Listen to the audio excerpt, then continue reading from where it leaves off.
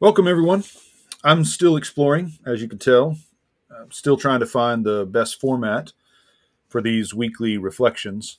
And I want to begin to broaden the scope a bit so that these reflections week to week, whether they're meandering, as many of them have been, or focused, as the last few weeks have been, so that they don't come off as intended only for preachers or for preaching. I really do want these reflections to be not for everyone, of course, but for anyone who's kind of drawn to the scriptures and feels compelled to reflect prayerfully on them. So, with that in mind, I've asked Father Christopher Brewer to talk with me this week about the text. We have this conversation pretty much every week anyway, and I thought it would be worthwhile to let you overhear it. And hopefully, as he and I are talking through what we make of the readings or what the readings are making of us, something good will happen and something mysterious. We'll see, I guess. So, Father Chris, thank you for making time to do this. Oh man, yeah, I'm so glad to do it. Like you said, we have these conversations anyway, so it's nice to have it here. Um, well, I mean, I know we're going to get into the text, Yeah. but before we do, given what you've said about kind of broadening this Mm-hmm. a little bit, let's just talk a little bit maybe about the use of scripture, if you would, in general. Yeah, for people You who aren't only preaching, right? For anyone who's right. yeah.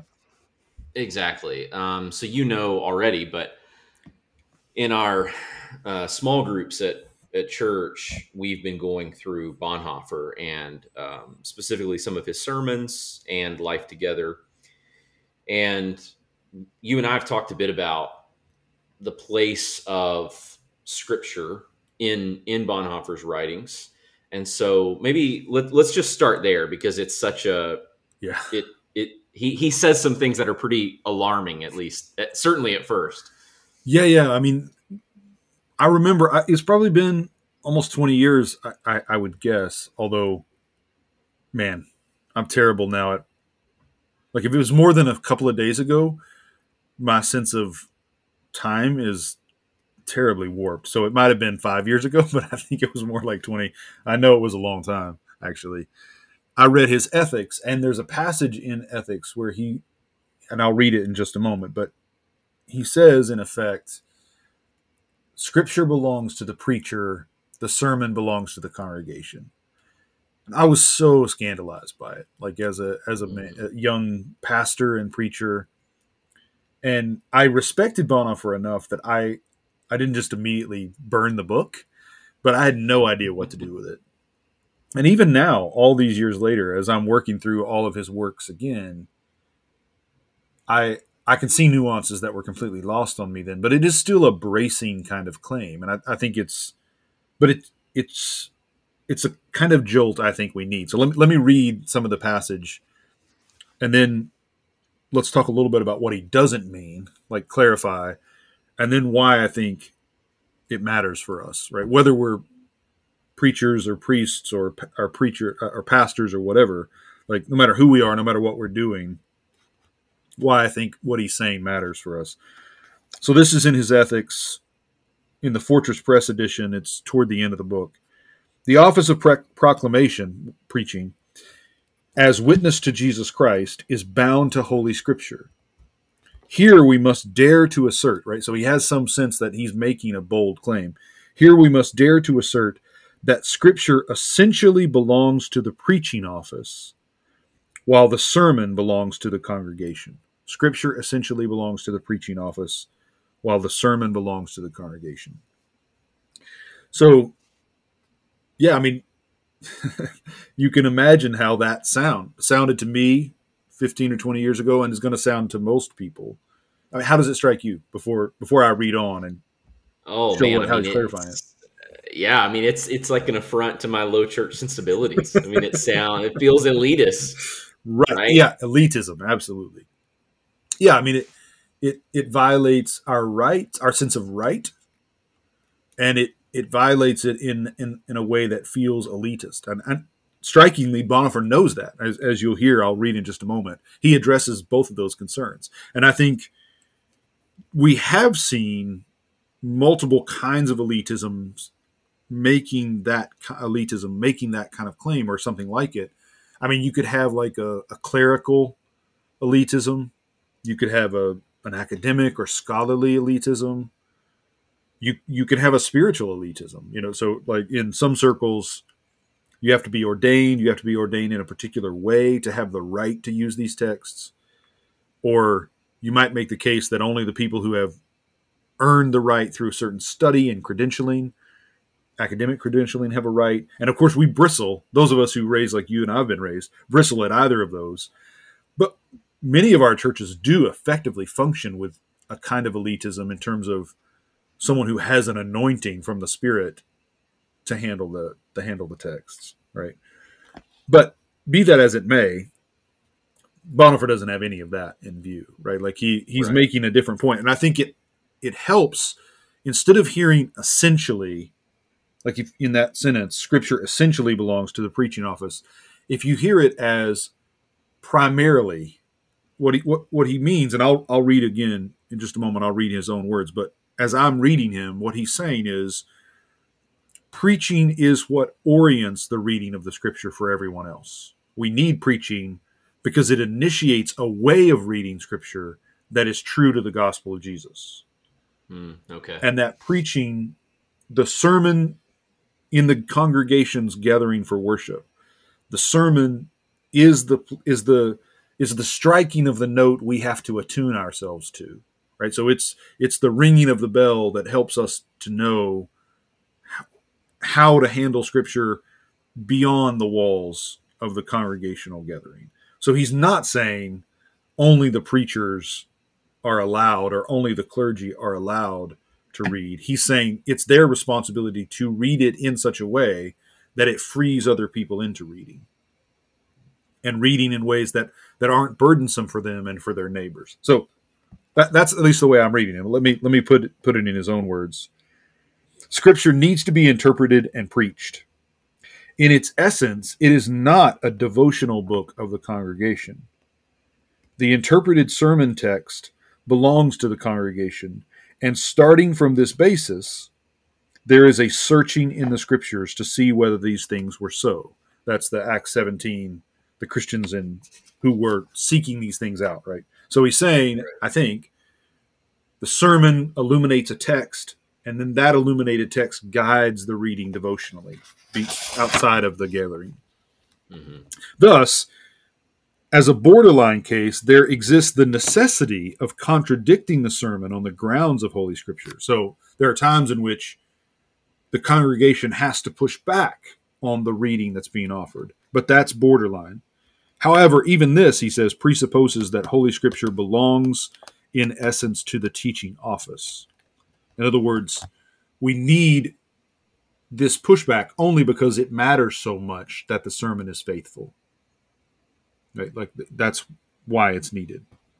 Mm-hmm. And he will say later, it must be clear, however, in saying all this, that the Holy Scripture is the book of the preacher. It must be clear, however, that these thoughts do not originate from an arrogant clerical presumption to instruct the masses. So again, it's not elitism. It's not clericalism. It's not a kind of spiritual supremacy. It's simply to say you have a responsibility as a preacher to set the tone, to help people hear what they need to hear in order to hear the Scriptures devotionally in a way that's freeing for them. Right? One more passage from him, because this turns the knife that's already been thrust into our innards.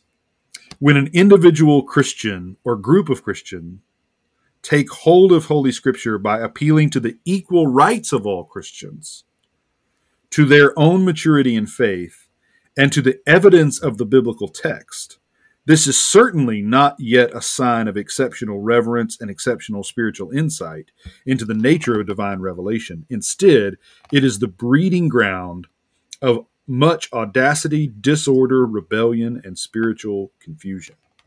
So he's like, when you start claiming to have the right to handle the Scripture for yourself, you're setting the groundwork for rebellion and confusion. So yeah, it's an astoundingly provocative. I'm sure all that's made it worse. But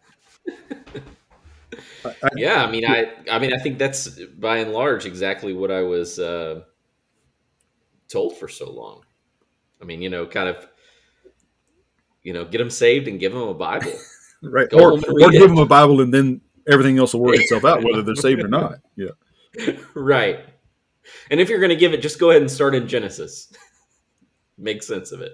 yeah. I mean, this is a little too simple, but I think we've assumed that the relationship with God, the only relationship with God that really matters, is one mediated through the individual's reading of the text.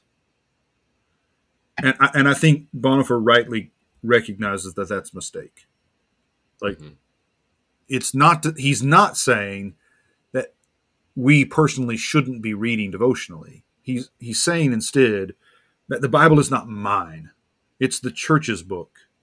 It's not my book. And there really has to be a move toward recognizing that my reading is good only insofar as it acknowledges that I'm in no possession of the Word of God. Like that it's not within my control. I think that I'm not. And I think that's why when he talks about individual Christians or groups of Christians taking hold of Holy Scripture, like there's a grasping, like Philippians language that Jesus did not consider equality something to be grasped. There's no Hmm. clinging in Jesus. I think that's what a lot of us have been taught to do with the Bible. We cling to our readings of Scripture. We're possessive and protective in a way that is false to the nature of God and therefore false to the nature of Scripture and to our humanity. Hmm. Yeah, I think of Jesus in the garden, right? Don't cling to me. Yeah, that's right. And if you look at that text with Mary, like you're talking about in John 20, Yeah. there's this striking move in which she, before this happens, before she meets Jesus, she says, "They have taken away my Lord." And then she has the encounter with him. He calls her name. She says, "Rabbi." She's calling him by the name she's known him, like the role he's had in her life. Hmm. And then he says, "Don't cling to me." It's her ideas about him that are holding to him. And then he says, "Go," like go and tell the other disciples that I must ascend.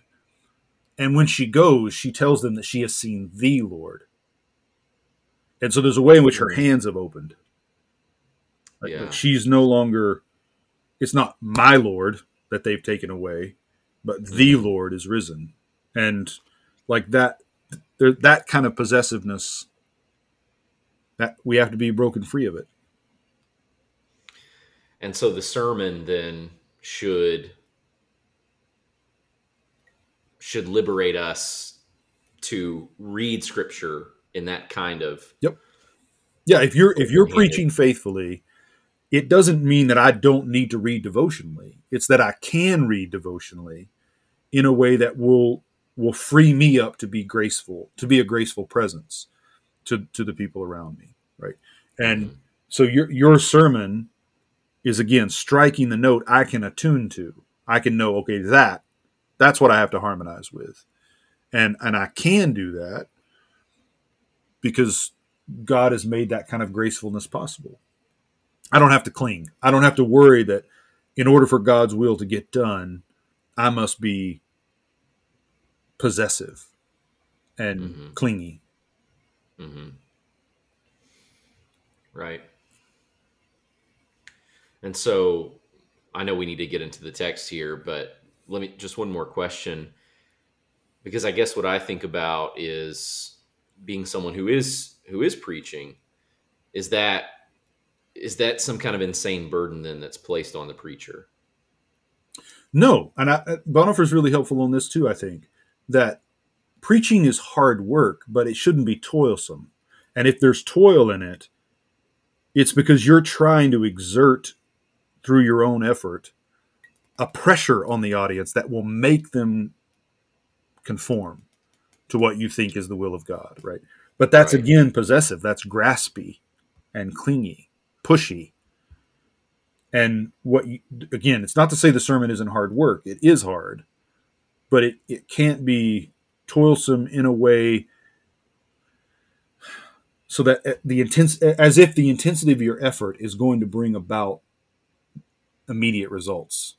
Like Mm. you have to be open-handed about what comes when the gospel is declared. And Bonhoeffer is arguing that if you know that the goal of the sermon is for Jesus Christ to be seen and heard, Hmm.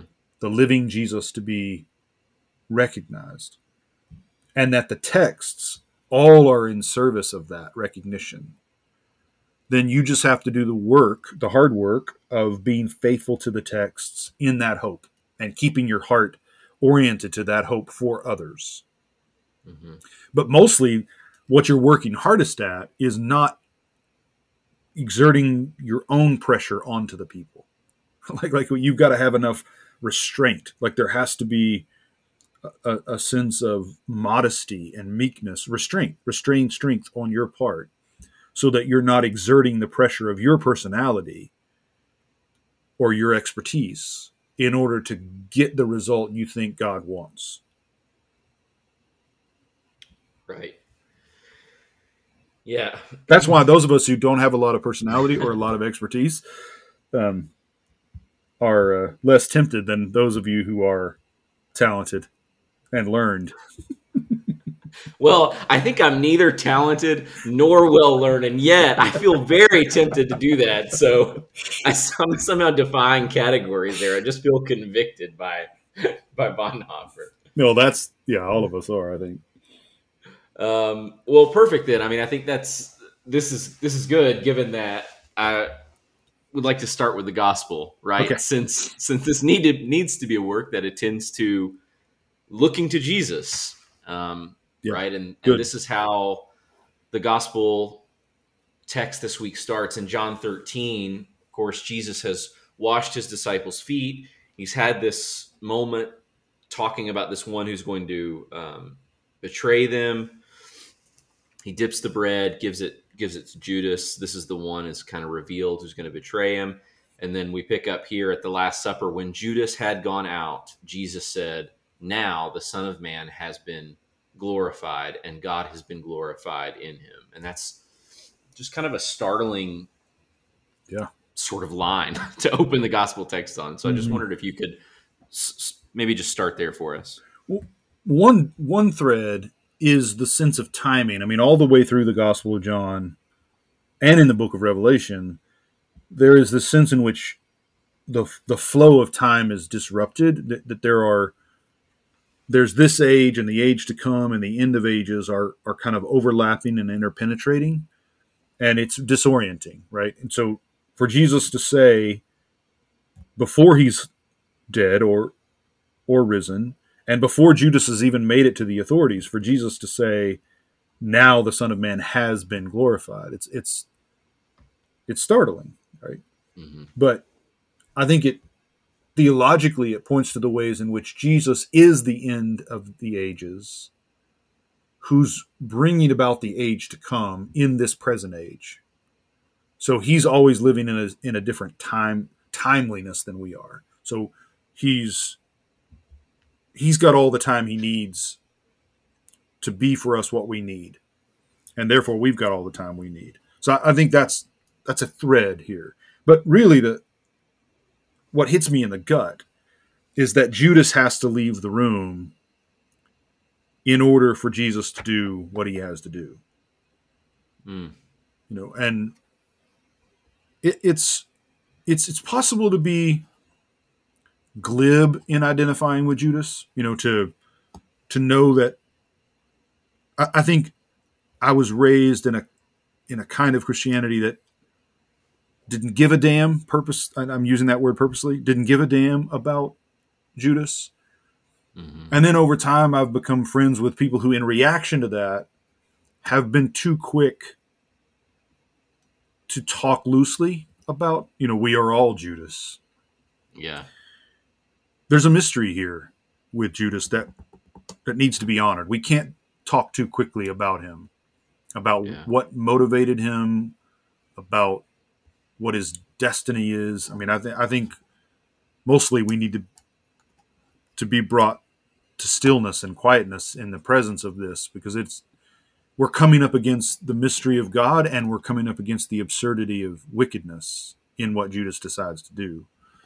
All that said, what I'm left thinking about this week reading that line is, how many times have I had to leave the room for God's work to get started in other people's lives, right? Like, and Hmm. in that way that I have been like Judas, right? Both as a husband, as a dad, as a friend, as a pastor, where my presence was frustrating what Jesus wanted to do. And Hmm. Peter, of course, has been that kind of presence too. I mean, we know from the Gospel of Matthew, right? Jesus says, "Get behind me, Satan.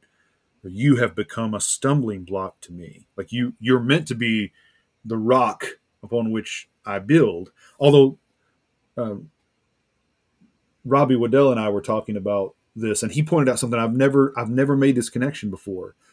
But in the Gospel of Matthew, the rocky soil is the soil where the seed springs up quickly but has no depth. Yeah. So when Jesus calls Peter the rock, it's a call. It's not a compliment necessarily. It's a callback to that shallowness, which Peter Yeah. immediately then enacts, right? Like in the moment proves the point with Right. his response. And Jesus says, "No, no, no. Now you've become a stumbling block to me." So there's a lot of wordplay there and irony. But Yeah.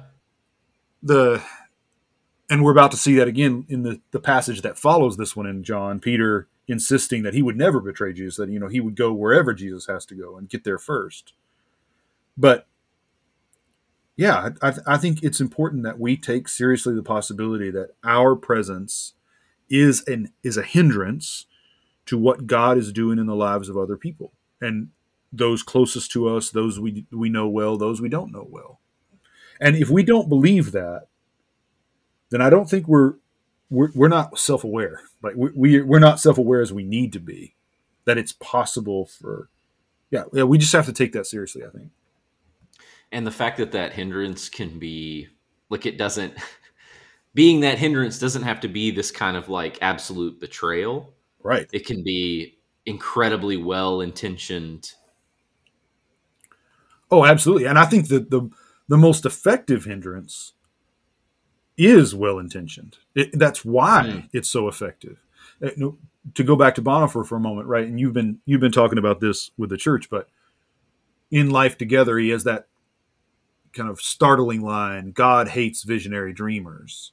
And hmm. what he means in context is there are people who come to a community with ideals about what the community should be, how the community should function, and those are the people who always disrupt and interrupt and corrupt the work of God in a people. It's the Hmm. high-minded, idealistic, motivated people who are the real problems, that who cause the Hmm. real difficulty in the long run.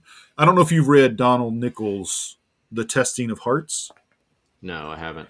It's really good. I think I heard about it from Rowan Williams. A lot. It turns out a lot of what I read is because I hear Rowan Williams reference it. Yeah. But Good way to go. the this book is essentially a journal of his time when he was leading an ecumenical prayer center outside Jerusalem, and I think, let me see if I can look at the title. The Ecumenical Institute of Tartur, I think, is the name of it. I don't see it here on the back, but yeah, the Ecumenical Institute at Tartur near Jerusalem. And he's working with Christians of different faiths, and some of this is interfaith dialogue too. He was, and he keeps a journal of it. So this is from December 1981, and I just want you to hear it in light of what we're saying about Judas, and in light of what we heard from Bonhoeffer about visionary dreamers.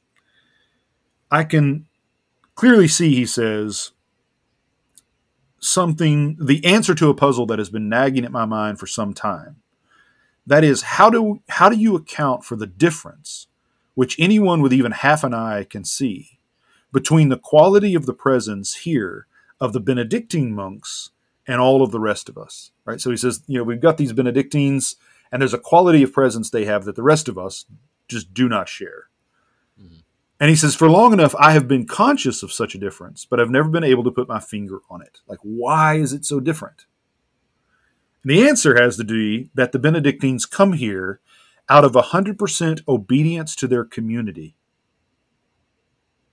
And so they bring no hidden agenda, not at least in relation to this community.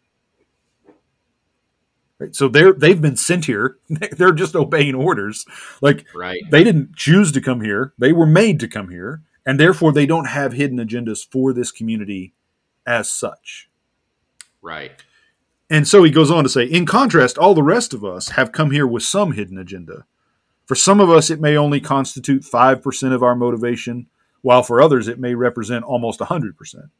But no matter how small the percentage it may be in any one of our cases, still, it does to some degree flaw our presence here and constantly gives rise to difficulties.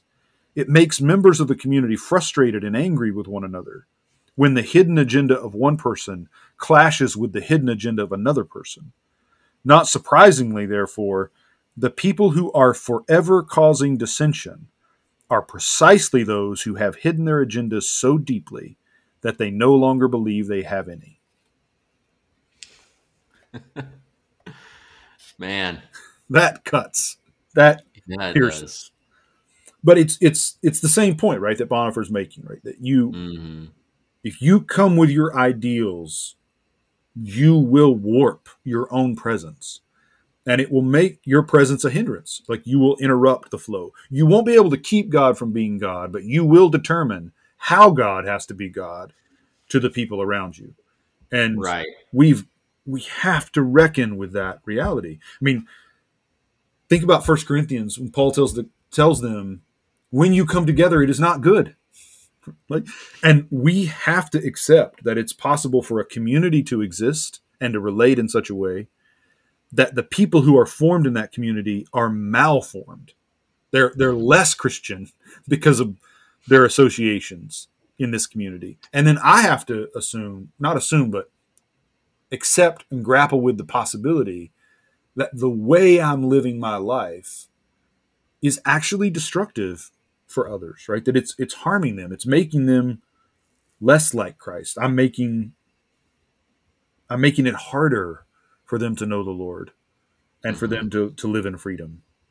And And so those, yeah, we've got to just make this point. Like, I think we're kidding ourselves right up until we acknowledge that that's possible. At that, the moment we acknowledge it's possible, now we can start the reflection.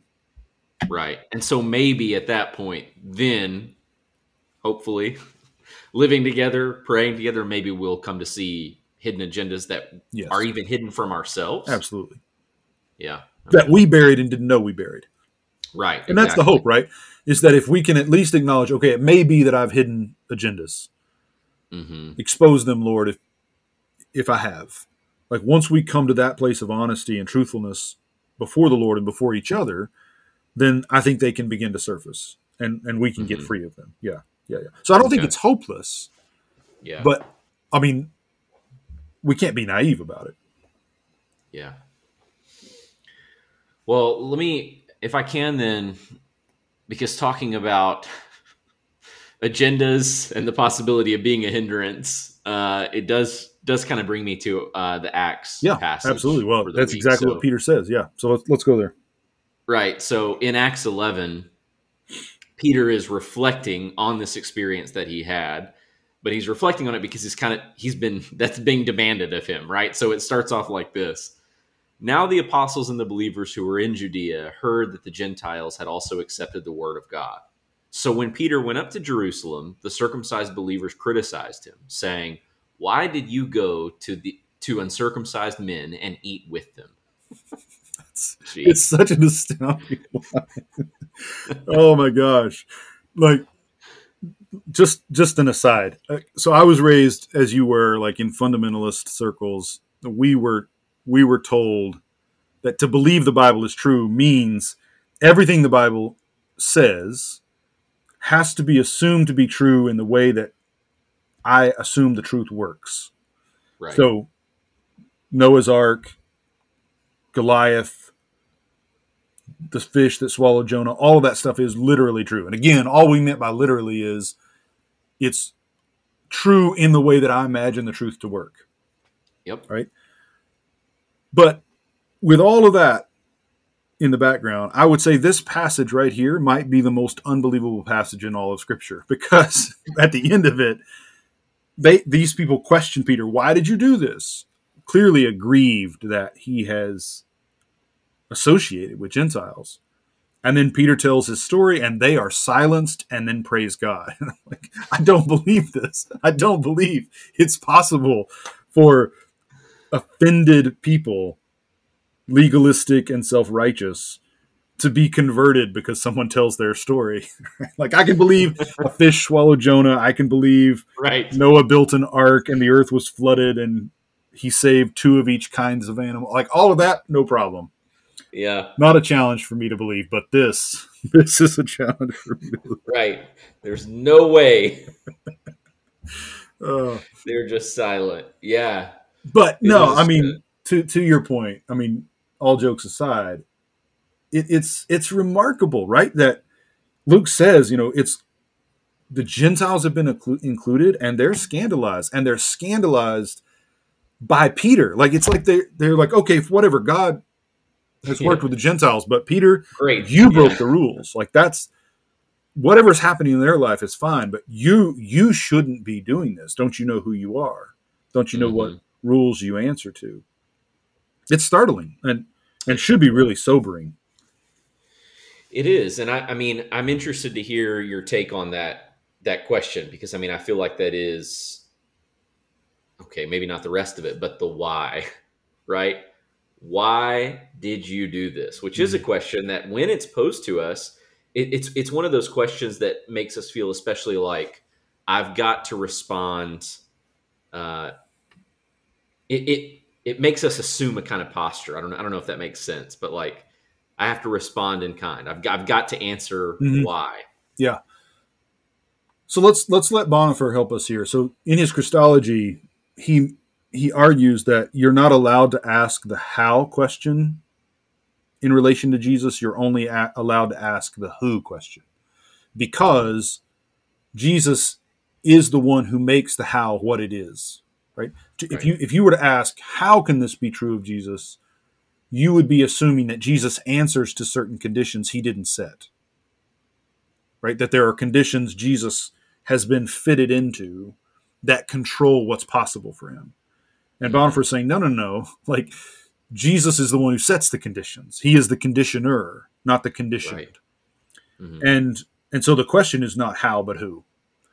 And I think pastorally, the why question is often a form of the how question Christologically.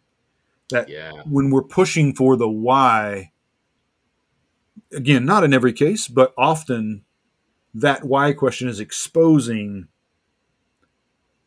We assume we're the ones making the final decision, that we're the ones in authority, that we're the ones who understand the rules and how to apply them. There's that passage in James about when you judge another, you actually judge the law, because you set yourself above the law as the one who makes the judgments, right? Right. And he says, who are you to judge another? Who are you to judge another? And Peter here asked that same question: who am I to hinder the work of God? Right? And there's a kind of an arrogance, or an assumption where we arrogate to ourselves the right to speak of others as if we know the law and we know how the law should be applied. And why questions are often exposing that arrogance, that Hmm. presumption. I think not in every case, but often. And we need to recognize that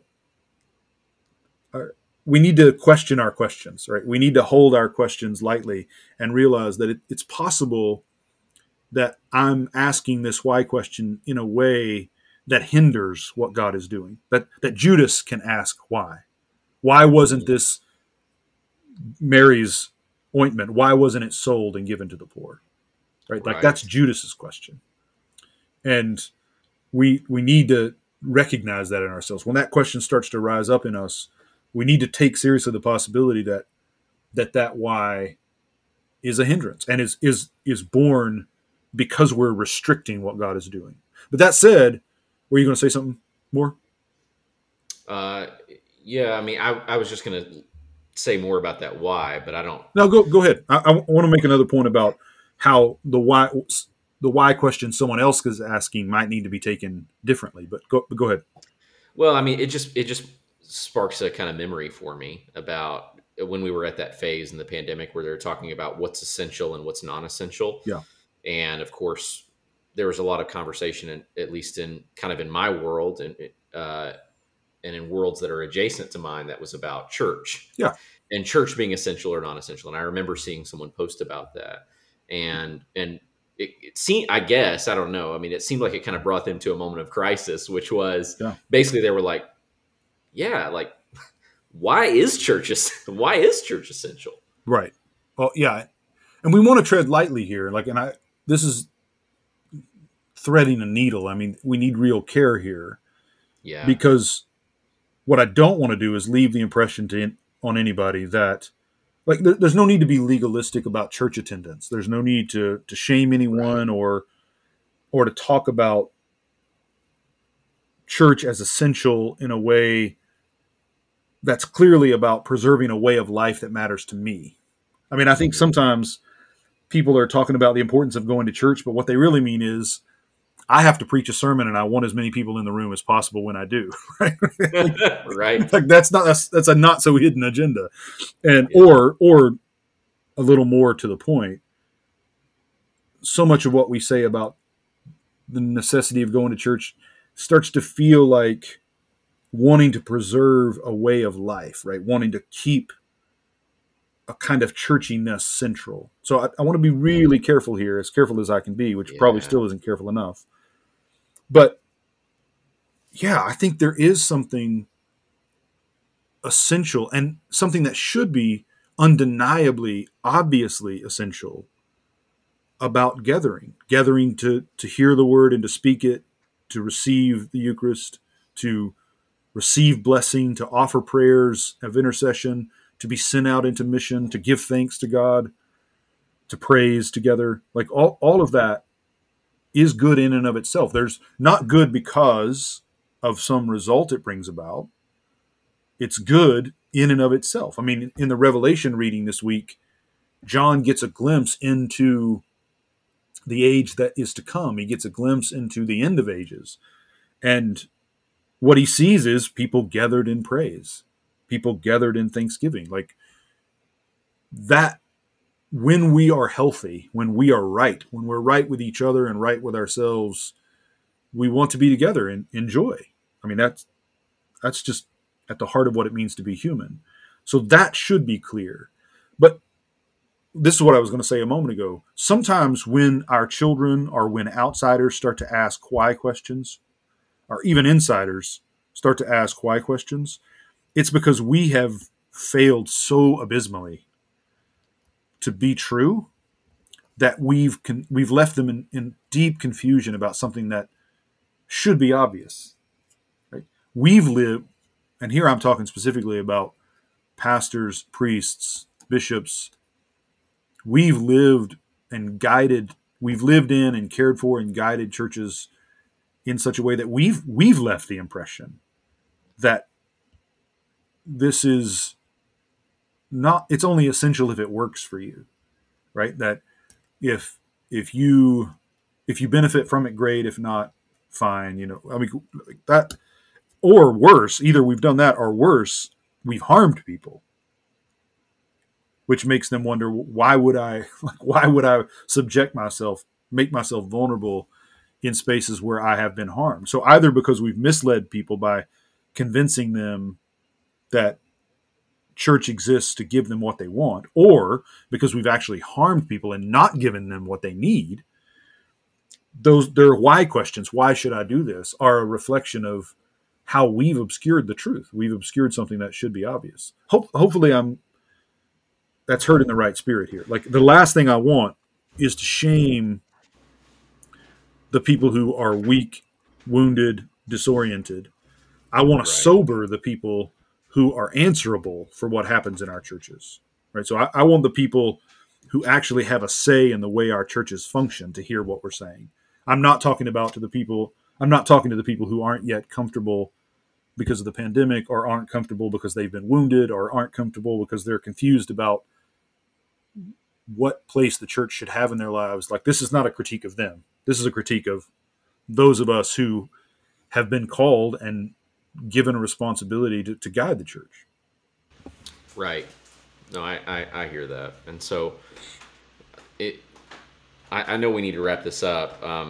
But before, like, I kind of asked, because I do have one, like, last question, but let me give kind of a penultimate question Yeah. here. What do you make then of Peter's response to that why? Yeah. Well, it's striking, right, that he just tells his story. Right. Right. He just says, well, let me tell you what happened to me. And I think Yeah. sometimes we have to be really discerning here. I don't think there are any principles to follow, but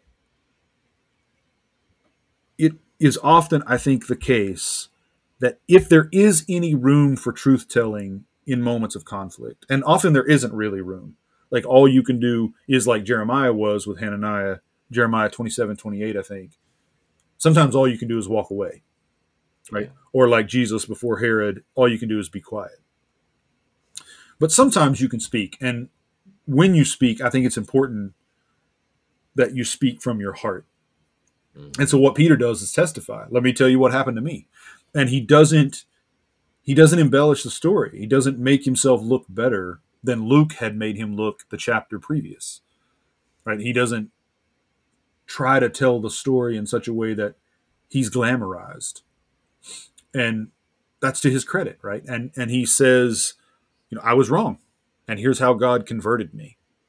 And I realized it. And there's this striking difference right at the end between where he is and where they are, even when they're praising God. So the do you have it in front of you? Can you read I it? The do. very end of the passage where Peter he has this remembrance. I remembered, and then notice the difference between what he says about himself and what they say.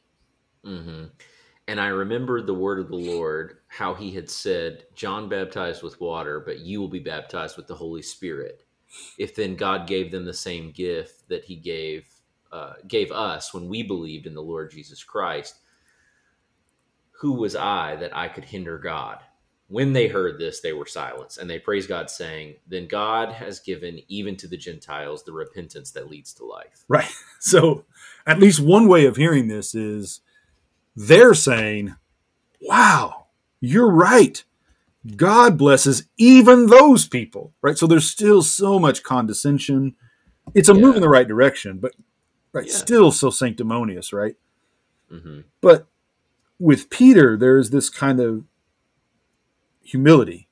Who am I that I could hinder God, Hmm. right? And it's this remembrance. He baptizes with the Holy Spirit. Like, he's the Lord. He's the one who determines what matters, right? He's the one who sets the conditions. Who am I to hinder that? And that Yeah. kind of deference, that kind of holy submission, yieldedness, is it's so markedly different from where Peter was in John 13, right? And Yeah. in Matthew 16. But I think it's that's a different question, right? Why their question is, why did you? Peter's question here is, who am I? Like, Hmm. who am I to hinder what God is doing? And he stands back and gets out of the way and lets God be God. Right. Which is, again, that's how we mostly what we do for one another is not hinder. Right? Like, I think Eugene Peterson says that about pastoral work, but I think it's true of all care for each other. Like, mostly what we do is not harm. That's not only what we do, but mostly what we do is is not mess it up, not make it harder for God than it needs to be, for God to be good to other people around us. Hmm. You said So, you had one more I question. mean, We'll wrap it up. well, I didn't even get to Revelation. But I mean, I do feel like this is where I have to go, and we're reading these passages, and so I'm feeling like, well, I'm certainly a hindrance in ways that I'm not even aware of. Some I probably am, mostly not. So my question is one I ask you, I Yeah, think every time every we, single week yeah, yeah. when we talk about the text, and that is, what's the good news here? Hmm. Yeah, so I think the good news in Revelation is this ends in a song, right? So if we think about this, when Father Robbie preached at Sanctuary a couple weeks ago, he talked about the Gospel of John and he used like the post credit scene technique as an example of what's happening in John 21. Hmm. So if we think here about a flash forward scene, like essentially what we get here in Revelation is a flash forward to the end of everything. And so we're seeing this ends in song. So it's good news. Like how my hindrance, as I said before, I can't keep God from being God to you. I can determine how God has to be God to you, but I can't keep God from being God to you. And Yeah. I can hinder, but ultimately I cannot completely stymie. Like I can interfere, but I can't limit God in such a way that you're hopeless. Yeah. Right? So I think that's good news. But Hmm. more particularly in the gospel passage, so after Judas gets up and leaves, and Jesus says, "Now the Son of Man is glorified," then he turns to them and says, "Where I'm going, you cannot go. Right. And this is my commandment: love one another as I have loved you." And he's not, I mean, you can hear this, and many Christians have heard this as love the people who are still in the room, Yeah. not the people who left, the people who are still in the room. But I think the good news is Jesus is going where they cannot go because he's going after Judas. Hmm. He's going where they cannot go because Judas has gone to hell. He's gone to death. He's gone to the place of self destruction. He's gone to, through suicide, into the place that is unreachable for all of us. Hmm. And that we're not just to love the people who are in the room, but we're to love those who go where we cannot go. Right. And to love Jesus because he's the one who goes where we cannot go. And to know that even if we can't follow him there exactly, we can cheer him on and we can be delighted that he goes and that he comes back not alone. Hmm. That's good news. That is good news, man. Thanks, Chris. Golly, I hope I haven't been too much of a hindrance to this conversation. Well, like, I guess in keeping with the text, as soon as we stop talking, Jesus will turn to everybody else and say, "And now I am Perfect. glorified." Good. Well, let's get to that, and Yes, the sooner it let's can. get out of the way. What you must do, do quickly. Right. Thanks, man. Thank you. I appreciate you doing this with me. See you, brother.